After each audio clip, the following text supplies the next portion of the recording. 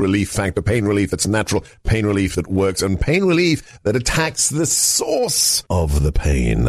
That's the experience of tens of thousands of Americans who are taking Relief Factor right now. See their incredible video endorsements at relieffactor.com and then order your 3-week quick starter pack for just $19.95. That's less than $1 a day. Find out if it can work for you like it works for me by ordering your 3-week quick starter pack today. relieffactor.com, relieffactor.com. Be the next success story. Going deeper on the big issues that matter to you, this is your exclusive podcast, America First, One-on-One, with me, Sebastian Gorka, former strategist to President Donald J. Trump. Welcome back, dear friends. This is America First, One-on-One, where we get to talk about the big issues of the day with a true expert and a friend of the show. Today, it is my distinct pleasure and honor to have with us on the day after, or literally the week of the publication of a brand new book. It's BLM, The Making of a New Marxist Revolution. None other than the Heritage Foundation's Mike Gonzalez, Senior Fellow at the Allison Center for Foreign Policy. Welcome back in studio, Mike. Seb, it's so great to be on with you. I think the last time I sat in this chair was the publication of my last book. Yes. Is that what a guy has to do to be here?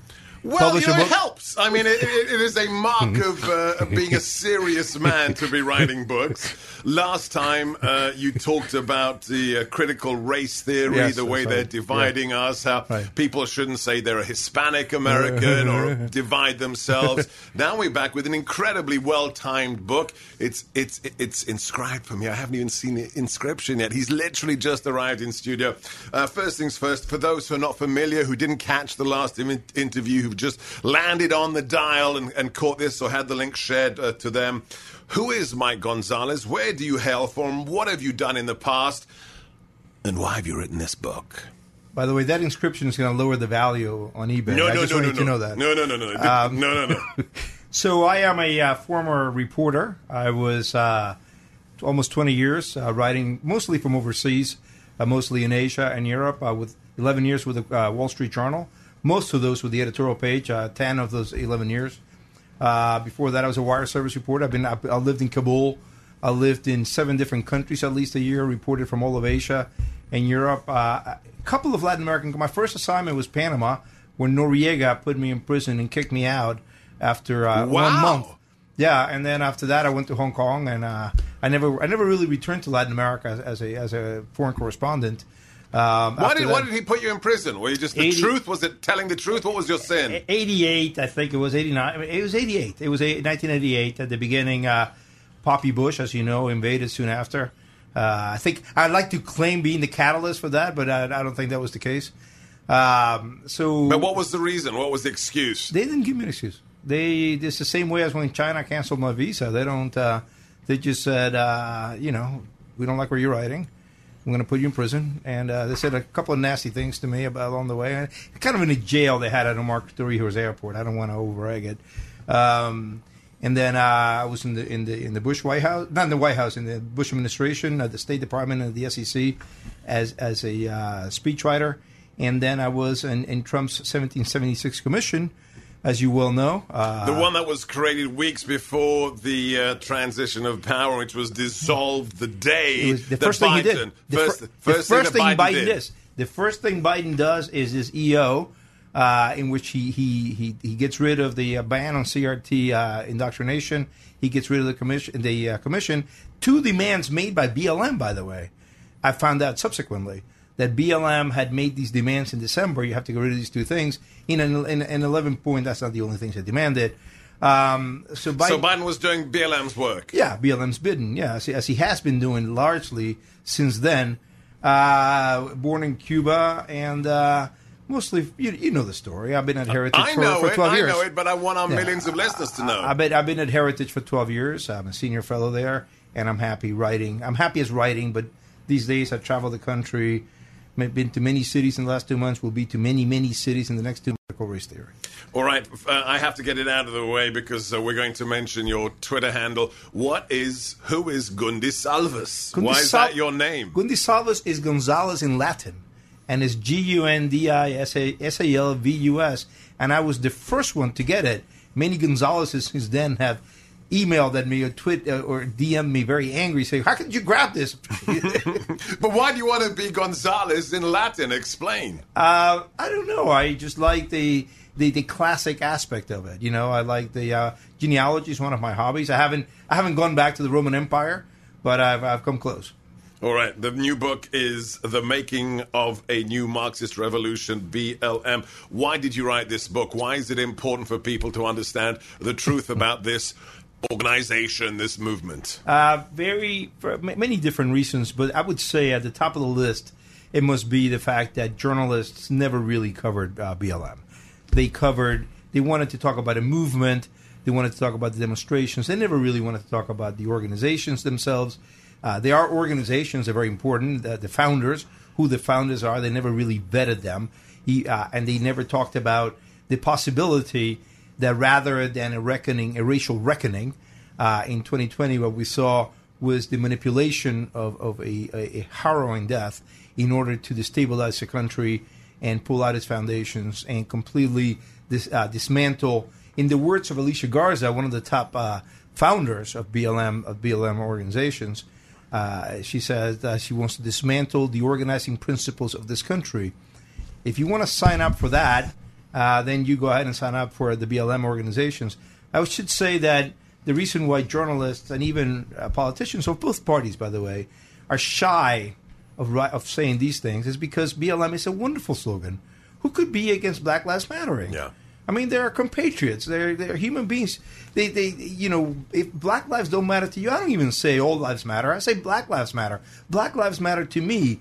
But the fact that these organizations were founded up by Marxists who are very clear about their intents, that also matters to me. Well, let's listen to that. We have a clip of one of the founders just to bolster and back up what this man is saying, and she admits who they are. Play clip one. I think of a lot of things. The first thing I think is that we actually do have an ideological frame. Myself and Alicia in particular are trained organizers. We are trained Marxists. We are super versed on sort of ideological theories. We are trained Marxists, quote, super versed in ideological theories. That's Patrisse Cullors, one of the founders, admitting what BLM is or who it's run by. Let's ask the most important practical question. In all your research, everybody needs to buy the book, but tell us right now, is this a centralized conspiracy, or is this like a leaderless organization? Is this Hydra? Is this AstroTurf? Is it ground up? What is BLM, Mike Gonzalez? It's closer to a really an organized conspiracy. They meet in Ferguson after Michael Brown in November 2014, and all the leaders of BLM. Obviously, BLM has been founded a year earlier after Trayvon Martin was killed, but it really is Ferguson and Michael Brown that really coalesces all the groups of the left. They show up at Ferguson in November 2014. Liberation Road, Lisa Firth, Fithian, who's another Marxist organizer. All these people converge in Ferguson and decide on a blueprint, and then from Ferguson to 2019, they destabilize America.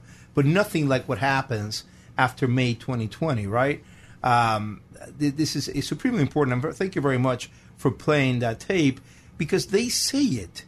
And journalists never mention this, or when they mention it, they minimize it. PolitiFact, it really was egregious. They had a fact check in which they said Marxism today is just a way of looking at life through an economic lens.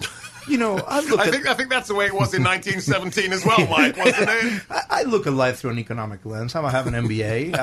I emphasize finance. I'm not a Marxist. Yeah. This is an outright lie, and a shameful lie. Well, it's a PolitiFact. What do you expect? What do you expect? Let's talk about the goal. A lot of things have been scrubbed. Their website said one of their goals is to dismantle the traditional nuclear family. That line was just kind of vanished, like Trotsky out of the photographs with Lenin and Stalin. What is the goal of this organization, Mike? Well, by the way, as you know, because you know these things, that's a line taken almost verbatim out of the Communist Manifesto. Right. Marx and Engels abolish the family. Why do they abolish? Why do they want to abolish the family? Because, as they explain, it is the basis for the whole superstructure. Right? To borrow a term from critical theorists, Horkheimer waxes poetic about how the family just breeds. Max Horkheimer, obviously, of the Frankfurt School, another well-known Marxist, about how the family just breeds authoritarian character.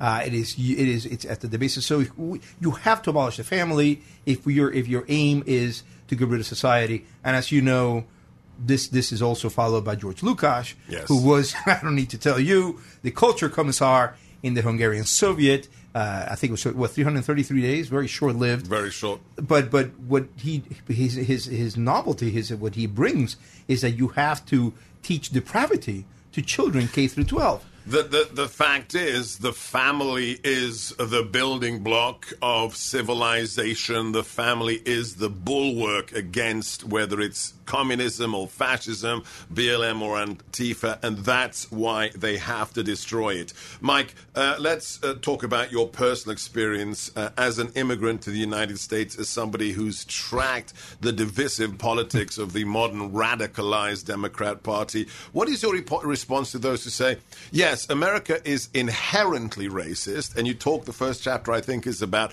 the founding and the versus slavery, and this idea that, white people will always have to pay the price of slavery. Is America genetically racist? Well, no, obviously not. And obviously my background in the first 12 years in a communist state, a very radical communist state, that obviously impressed me a great deal.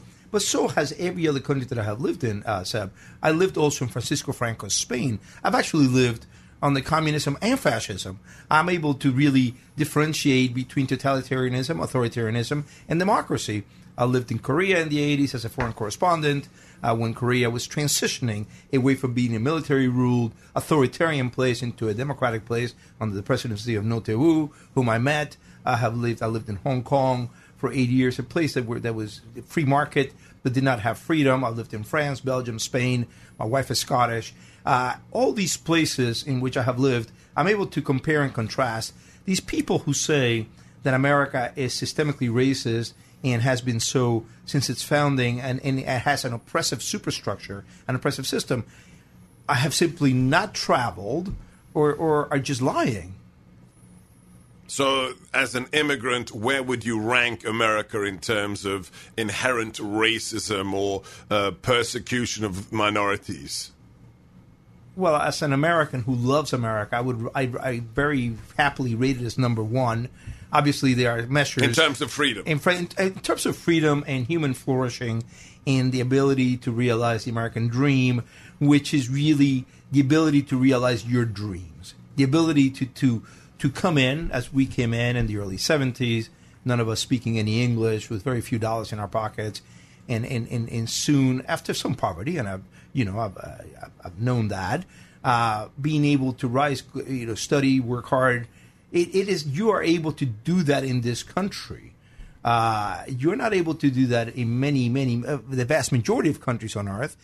And the one thing that you are not able to do in any other country is become of that country. As Reagan said, you can never become Chinese or French or British or English. So true. You and I both know we are American, and we feel American. Nobody can tell us otherwise. An immigrant will never rise to the top of the elite in the UK or France or elsewhere. If you have the wrong accent, born in the wrong place, didn't go to the right schools, you will never be a part of that nation's elite. In this country, it's the opposite. I, an immigrant, can actually end up in the White House. You yourself can end up in an administration as somebody born in Cuba. So let's talk about the last 20 years.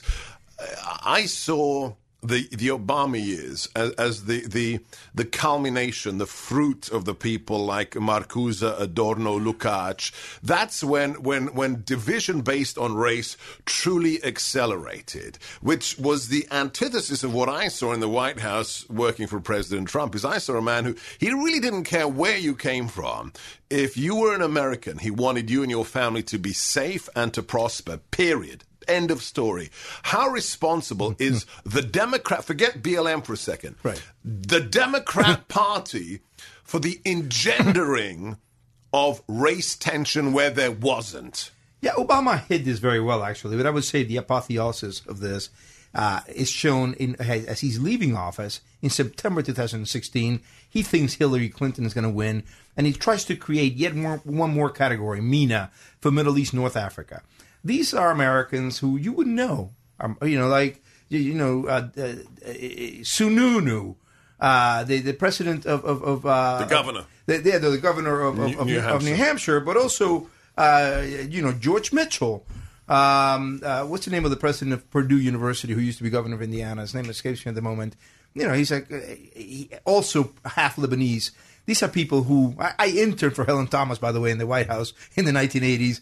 Half Lebanese, full Lebanese. She always said, I don't believe in hyphenation. You're an American. If you're born here or you naturalize, you're not hyphenated. You're an American. Obviously, there were other problems with Helen Thomas. But my point is that he tried to create this other victim category. I, right off the bat, criticized it in the extreme. And Trump, to his credit, just said, the administration said, we're not going to create yet one more victimhood category. So, yes, Obama very much embraces this idea of that we're a nation of categories, that the important subject in the story is not the individual, it is the category member. And it is through the category, whether it's a race-based category or a national origin-based category or sex or gender or sexual orientation, if you are given a victimhood status, then that elevates you. And what we have right now under Biden is, for the first time since Jim Crow, the President of the United States is signing into law bills that favor one racial group over another. We cannot go back to this, Seth, as you know, Seb. This will be a ginormous step backward in our trajectory as a country to have race-conscious policies once again for the first time since the signing of the Civil Rights Act in 1964. Yet President Biden is signing these bills into law. How significant is it that over the long weekend, in at least 4 colleges where the football game was played over the long weekend, you had a spontaneous chant, we played it on the show yesterday, of F.U. Biden, F.U. Biden. Now, this didn't happen under Trump, and Trump was supposed to be the racist. Is this a good sign? Is this a rejection of divisive politics? I know it's related to COVID and masking and social distancing, but to see a millennial generation that so many of us had said was indoctrinated, totally brainwashed, to see this, is this a positive sign of resistance and common sense, Mike? Well, it obviously never is a good sign when people are shouting obscenities in a public arena, whether children place. I take my children to sports events every day. I just found out about this week. I watch a lot of college football on Saturday, and I loved the fact that people were turning out. Nobody was right. The Texas Tech game, living. The Virginia Tech game. People were jumping up and down. There were over 100,000 people everywhere. I watched the Notre Dame game. America was back. Yes. And I more than the fact that I love college football, I love that. I'm not surprised that people were chanting this, only because the left in general has been so associated with wanting to curb our life, wanting to curb our freedoms and our liberties. Obviously, again, I decry the use of an obscenity in a public space. But it's a signal of something. It's a signal. Let's ignore the obscenity. Yeah. It's a signal of the return of common sense, isn't it, Mike? And of identifying the left with the denial of common sense, with a radical denial of individual liberty. Yes, good. So this is a sign of something positive. If we just put the language aside, it's a sign that people say, enough, I want my freedom. Right. Yes. Anyway, and nobody organized that. That was just completely spontaneous. You can't organize, 60,000 kids at the age of 20. In different games. In 5 different campuses. Yeah, right. Right. It's not happening. Okay. Let's get back to the book. It's BLM, The Making of a New Marxist Revolution. You've got a whole chapter on Follow the Money. We'll talk about that in a second. But first things first, you've studied them. This is a new book. You know more than anybody else, maybe along with Andy Ngo, about BLM. What is the strategic end state? What is it they wished? Is it the collapse of America? Is it white men enslaved? What is or is it just some kind of race-based anarchy, Mike? Well, it is very much the collapse of American society, and it is Alicia Garza who says that. She says to a group of Maine leftists in 2019, let me be very clear, what I'm talking about here is the dismantling of the way we're organized as a country. Okay, but you can take something apart. What do you do then? What is the thing they are positing as the destination, Mike? Right. I know I asked myself that question very much, and in fact, Marx himself was not very clear. No. But obviously, and neither was Horkheimer, but if you read enough of these guys, you know that what they like is central planning. Yes. They like collectivism. By definition, they like collectivism because they support collectivist categories, right? Enacting through the collectivized category. They think and they write often, well, first they say that capitalism is racist. All of them, it was something they share with all the critical race theorists, despise capitalism and say that capitalism is racist, which boggles the mind because if anything is colorblind, it's capitalism. And so what is the alternative to capitalism? Well, it's state control, it's central planning, it's collectivism. All these things that have been perfect in only one way, Seb, and I don't have to tell you, it's a perfect record of utter failure, ruin, human suffering. It always ends in tears. Yeah, yeah. Do they... Communism, in other words. Let me just give it the right word. Okay. Communism. Communism, which has never succeeded in the 40 nations. It has been tried in the world, just a little footnote.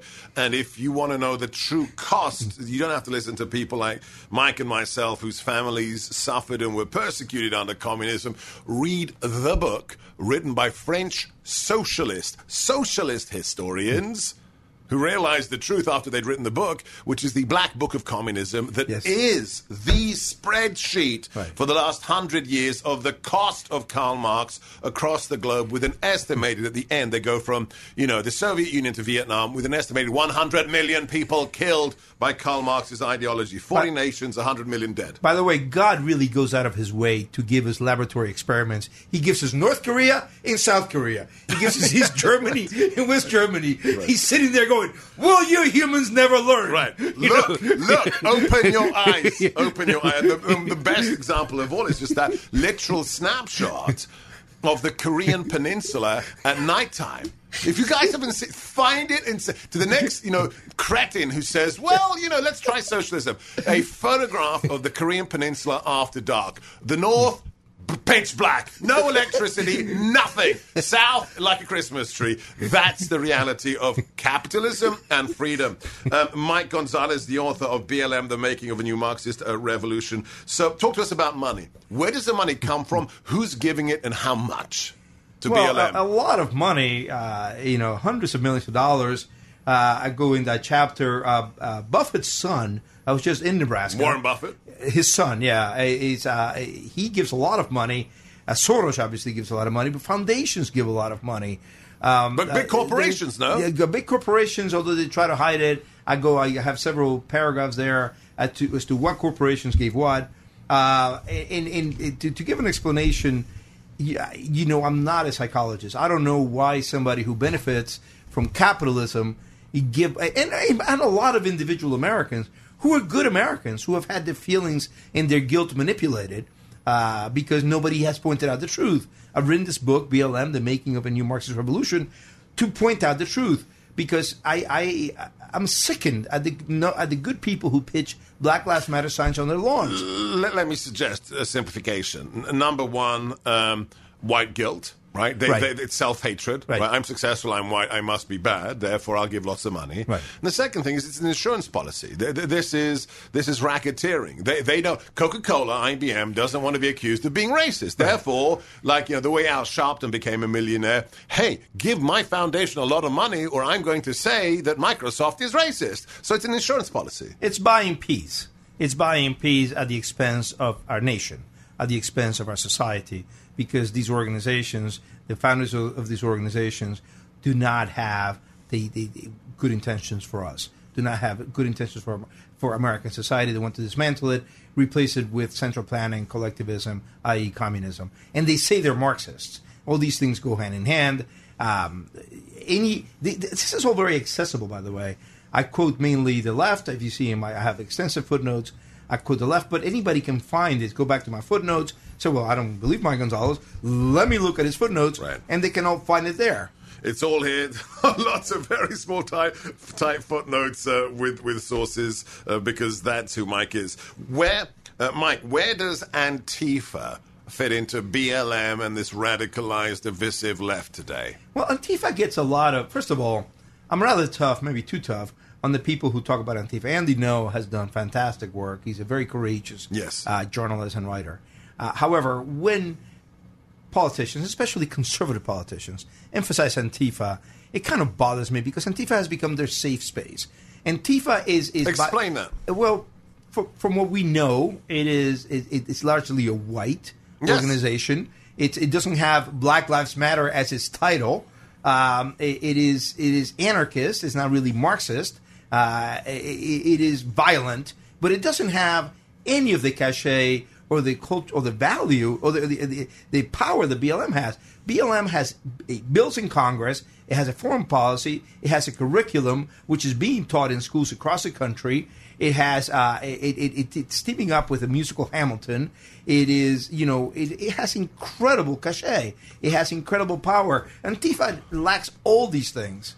So are you saying that we shouldn't pay attention to Antifa, that's not, or that BLM is much more dangerous? I think that I want to stiffen the spine of our political class on both parties and say, we really have to be able to point out what BLM stands for, who the founders of BLM are, what they say they want to do with American society. By safe space, you're saying politicians are more keen to discuss Antifa all the time, right? Because it's safer without consequences. It has very little consequences. And because they're white kids, they're anarchists. Yeah, nobody's going to come back to them and say, you're racist. How can you be against Black Lives Matter? Right.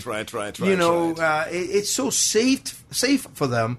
I deplore Antifa, obviously. I think Antifa is awful, but they don't have anywhere near the reach that Black Lives Matter does. We don't have the spike in violence that we have today in our cities because of Antifa. We don't have CRT looting in our schools. Right. We don't have critical race theory in the military, in the houses of worship because of Antifa. We have it because of Black Lives Matter. All right, so the most important part, and everybody needs to read the book, BLM, The Making of a New Marxist Revolution, by our special guest, Mike Gonzalez. By the way, if you enjoy one-on-one, if you want to show your pride in America First, please check out our brand new store. Yes, SebGorkaStore.com. Only U.S.-made products, hoodies, hats, my books, signed books. This beautiful mug, America First, with an eagle on the bottom. Why? Because it's made in America. And to celebrate President Trump coming on our show to launch our new podcast, as he was on air, we launched our T-shirt. Don't be woke. Don't be a loser. You can get this. They are flying off the shelves, guys. People from Australia are ordering them. SebGorkaStore.com. If you're woke, you're a loser. Check it out. SebGorkaStore.com. I think Mike needs one. Let's get Mike one of those as well. So let's go to the so what. Every issue, the only question that really matters after the analysis, after the footnotes, is what do we do? So what is the response to BLM? What is the response to Antifa, BLM, CRT? How much of it can be countered by? Look, I love it. You know, I'd read the Claremont Review of Books if it came out every day. I'd read it. But things like the 1776 Commission, hugely important, but that doesn't really have a grassroots effect. Seeing mothers at school boards say, CRT is racist. You're teaching my black kid they're always a victim, so and so and so on. So what is the, if you love America, whether you're an immigrant or born here, what do we do about BLM, Mike? Well, I think that, by the way, I've been traveling the country. I've been to 15 cities in the last 2 months. Wow. I'm going to be traveling for the next 3 months, another 15 cities or so, 3 different countries. But it's especially what's happening here in America. Parents are really turning out. You know, for the first time, the critical race theory professors really did not meet and encounter any opposition. They took over the faculty lounge start in the mid-'90s. They encountered very little opposition. Now they're encountering opposition for the first time in decades because they're encountering among the American people. Yes. The American people, as you know, social scientists have pointed this out, foreign visitors have pointed this out, are uniquely, exceptionally attached to liberty. And what they're saying, what? What do you want to do? No, they're outraged. So there's a wave of grassroots opposition. People speaking. I was in Omaha 3 weeks ago. I was in Indianapolis 2 weeks ago. I was in Madison, if you can believe it. 400 people turned out in Madison. Wow. The belly of the beast, where critical race theory was first launched in 1989. So I think the American people, I think there's an American Renaissance that we're seeing here, Seb. I think they're waking up. They and it's all grassroots, by the way. That's fascinating. So is it the lesson of the last year and a half, COVID, the shutdowns, the mandates, the forcing of CRT into the schools, is simply to take back America, school board by school board? Just get engaged. I think they're becoming engaged. The school boards themselves have never been. They have been so controlled by the teachers' unions, you know, for a very long time. When you go and people elect members to the school board, not knowing really who they elected, this is the last person you do any research on. Yeah. You research the president, you research governor, you research senator, and members of Congress. By that time, you're exhausted. So what I generally do is I go to the teacher. I've been doing this for years. You go to the teachers' union tables and say, I'm sorry, I'm lost. I don't know whom to support here. Can you give me some advice? And then I do exactly the opposite. Right. So whoever the teachers' union recommends, you know, that's the bad guy. Right. So here's the next level question. What do we do about the unions? And especially for me, the petri dish, the breeding ground for the virus of things like critical race theory are the teacher training colleges. It's where the Marxists, where the little soldiers are trained and dispersed. Yeah. So what do we do about the teacher training colleges and the unions, Mike? Well, the teachers training, I mean, I'm so glad you brought that up because we may have to just say, get rid of the accreditation. Say you don't have to be accredited in order to teach in K through 12. Bill Ayers, whom I mention a lot in this book, Obama's mentor, terrorist. A former terrorist who goes in the lab, former member of the Weather on the Ground. By the way, it's the Weather on the Ground. A former member, Eric Mann, who trains Patrice Cullors, recruits her, in fact, and he boasts of doing that. So what does Bill Ayers do when he realizes? But they were very bad at planting bombs. By the way, they blew up themselves out because they didn't know what they were doing. But what does he realizes they're not going to change America. He goes to Teachers College at Columbia and gets a degree in what? In education. Yeah. And he gets a PhD in education. Yeah. People who don't know any better, or some who do, call him an education reformer. It's like somebody said it was like calling Stalin an agricultural reformer. It was Sol Stern who said that. That's a good parallel. Good parallel. So what is the main text taught in teachers in schools of ed? It's Paulo Freire's Pedagogy of the Oppressed. Yes. Pedagogy of the Oppressed, which is critical race theory brought to pedagogy. It's so far gone. The teachers' colleges are so far gone that we may not be able to do anything about them. We may have to just say, no, you do not need to have gone to a school of education. You do not need accreditation. Dolly Parton does not need accreditation to teach acting in fourth grade or fifth grade, and so forth. Mike, let me ask you, given the last year and a half, is homeschooling the answer? We're seeing because a lot of parents can't homeschool for financial reasons. They got to have two incomes. Right. But what we're seeing is this flourishing of pods where families will get together and 5 families will create like a mini school. Is that the answer? Well, there are many answers. There's no one answer. I think that homeschooling is an answer for those who can do it. I think having the money follow the student. Yes. When the government gives people food stamps, they don't give the food stamps to the grocery store and say to the person, you have to go to the grocery store and you have to purchase only the things that the grocer tells you to purchase. Yeah. That is a crazy thing to do. That's good. It gives the money to the impoverished person, the person who needs the money, and they can use this voucher, this food stamp, at any grocery store he wants to use it or she wants to use it in. We need to follow that pattern with education, especially today. Bill Barr had a very good speech that he gave in May saying because CRT has become real. I used to call it a state ideology. He says it's a state religion.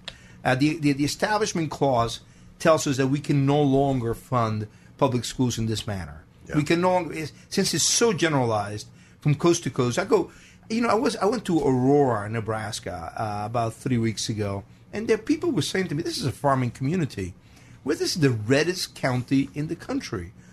Why are these teachers like this?" It's because of the teachers' unions and the fact that the teachers have gone through schools of ed. They're very good, many good teachers, but they're having the curriculum dictated to them by the school board. So I think that have the money follow the student and have what has worked in every other part of our life, competition. It's going to, people say, well, you can't abandon the public schools. No, it's going to make the public schools be better because they're going to have to compete, too, for these dollars. The book is The Making of a New Marxist Revolution, BLM, by our friend, Senior Fellow at the Heritage Foundation's Allison Center for Foreign Policy, Mike Gonzalez. Follow him at Gundisalvas on Twitter. Mike, you mentioned at the opening of our interview all the countries you visited, all the countries you've worked in. You mentioned that you visited or worked in Kabul. I don't know when that was, but since you've been to Afghanistan, I have to ask you on another topic, your reaction to the events of the last 2 weeks. Well, I've been there 4 times. I lived in Kabul for a month in 1992. I'm heartbroken. I'm actually heartbroken. Not only have we completely, this is a disaster of biblical proportions, but the President of the United States promised on TV he would leave no Americans behind. And he has left Americans behind enemy lines, who are now being held virtually hostage. This pales in comparison. The 1979 Tehran event pales in comparison to this. This is, the English language has run out of words to describe this. This is a debacle, a fiasco. I just can't believe that President Biden, by the way, General Milley and Defense Secretary Lloyd Austin, they have received a lot of criticism. In the terms of critical race theory, I think the criticism is well deserved. But we understand that they went to the Oval Office with 4 or 5 really good plans. Yeah, but Mike, none of them resigned. They have no honor. If their recommendations were jettisoned by the president, and they knew that you couldn't protect people if you closed down Bagram, they should have resigned, and they didn't. Not one person. Forget being fired. None of them have resigned, Mike. So the chatter is that they don't want to resign in the middle of a crisis, but the resignations will come, and that's we don't know. We don't know what we don't know. But many words have been written about this. Well, you know this. This is your area. We're talking about: do you resign in the middle of a crisis, or do you wait for the crisis to subside and then resign? I see no sign of that. Sign of that. Right. Mike, let's close. Let's return to the topic of radicalism here in America. Whether it's BLM, Antifa, the propagators of critical race theory, or sadly the Democrat Party, which is unrecognizable from the Democrat Party of Scoop Jackson, JFK, and the rest. What is your message to those who are starting to wake up and who feel intimidated but realize that they may have a role to play? What is your message to those Americans, whether they immigrated here, whether they were born here, those who are slowly having their eyes on reality? Well, I don't really make a distinction. I think an American is an American, wherever he was born. I think that I think many liberals in the realm of critical race theory, many liberals were already, many of them very publicly, like Bill Maher, or many academics, such as Steven Pinker at Harvard, they were beginning to say, I don't even agree with Steven Pinker an awful lot. He has been great on critical race theory because guess what? They like liberal democracy with small l and small d. In critical race theory, goes out of its way, explicitly says, we don't like liberal democracy. Yeah. We don't like the equality principle. They say this. Equity, right? We get to decide. Right. We get to decide. Equity, which has been corrupted, a term that has been corrupted now to mean the opposite of equality. It used to mean the overlap between those two was like 90%. Now it's a complete opposite. And people, we have to continue to say this to people. I imagine that many, many liberals who still like liberty will, once they find out the truth, will want no part of this. I think you agree.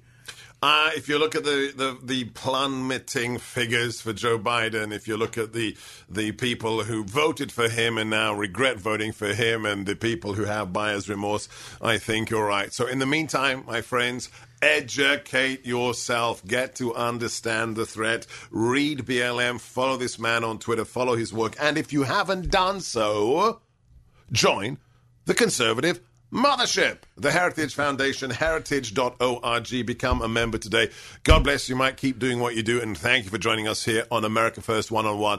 As ever, my friends, keep your head on a swivel, watch your six, hold the line, never give up, never give in, and stay frosty. 3-star General Michael J. Flynn, head of the Pentagon Intelligence Agency, knew all the government's dirty secrets. He was one of the most respected generals in the military. Flynn knew what the intel world had been up to. He understood its funding. He ordered the first audit of the use of contractors. This set off alarm bells. The explosive new documentary, Flynn, Deliver the Truth, Whatever the Cost, uncovers the facts behind this scandal. Flynn told the truth. He was the most dangerous person for Donald Trump to hire. I find out the worst enemy that I'm going to face in my life is right here in America. They took my assessment and they wanted me to change it. And I was like, I'm not changing it. They had to get rid of Flynn. With in-depth interviews, archival footage, and never-before-seen personal records of the man behind the headlines. I just felt like I was drowning. Flynn, Deliver the Truth, Whatever the Cost. Available now. Watch it today. Go to salemnow.com. salemnow.com.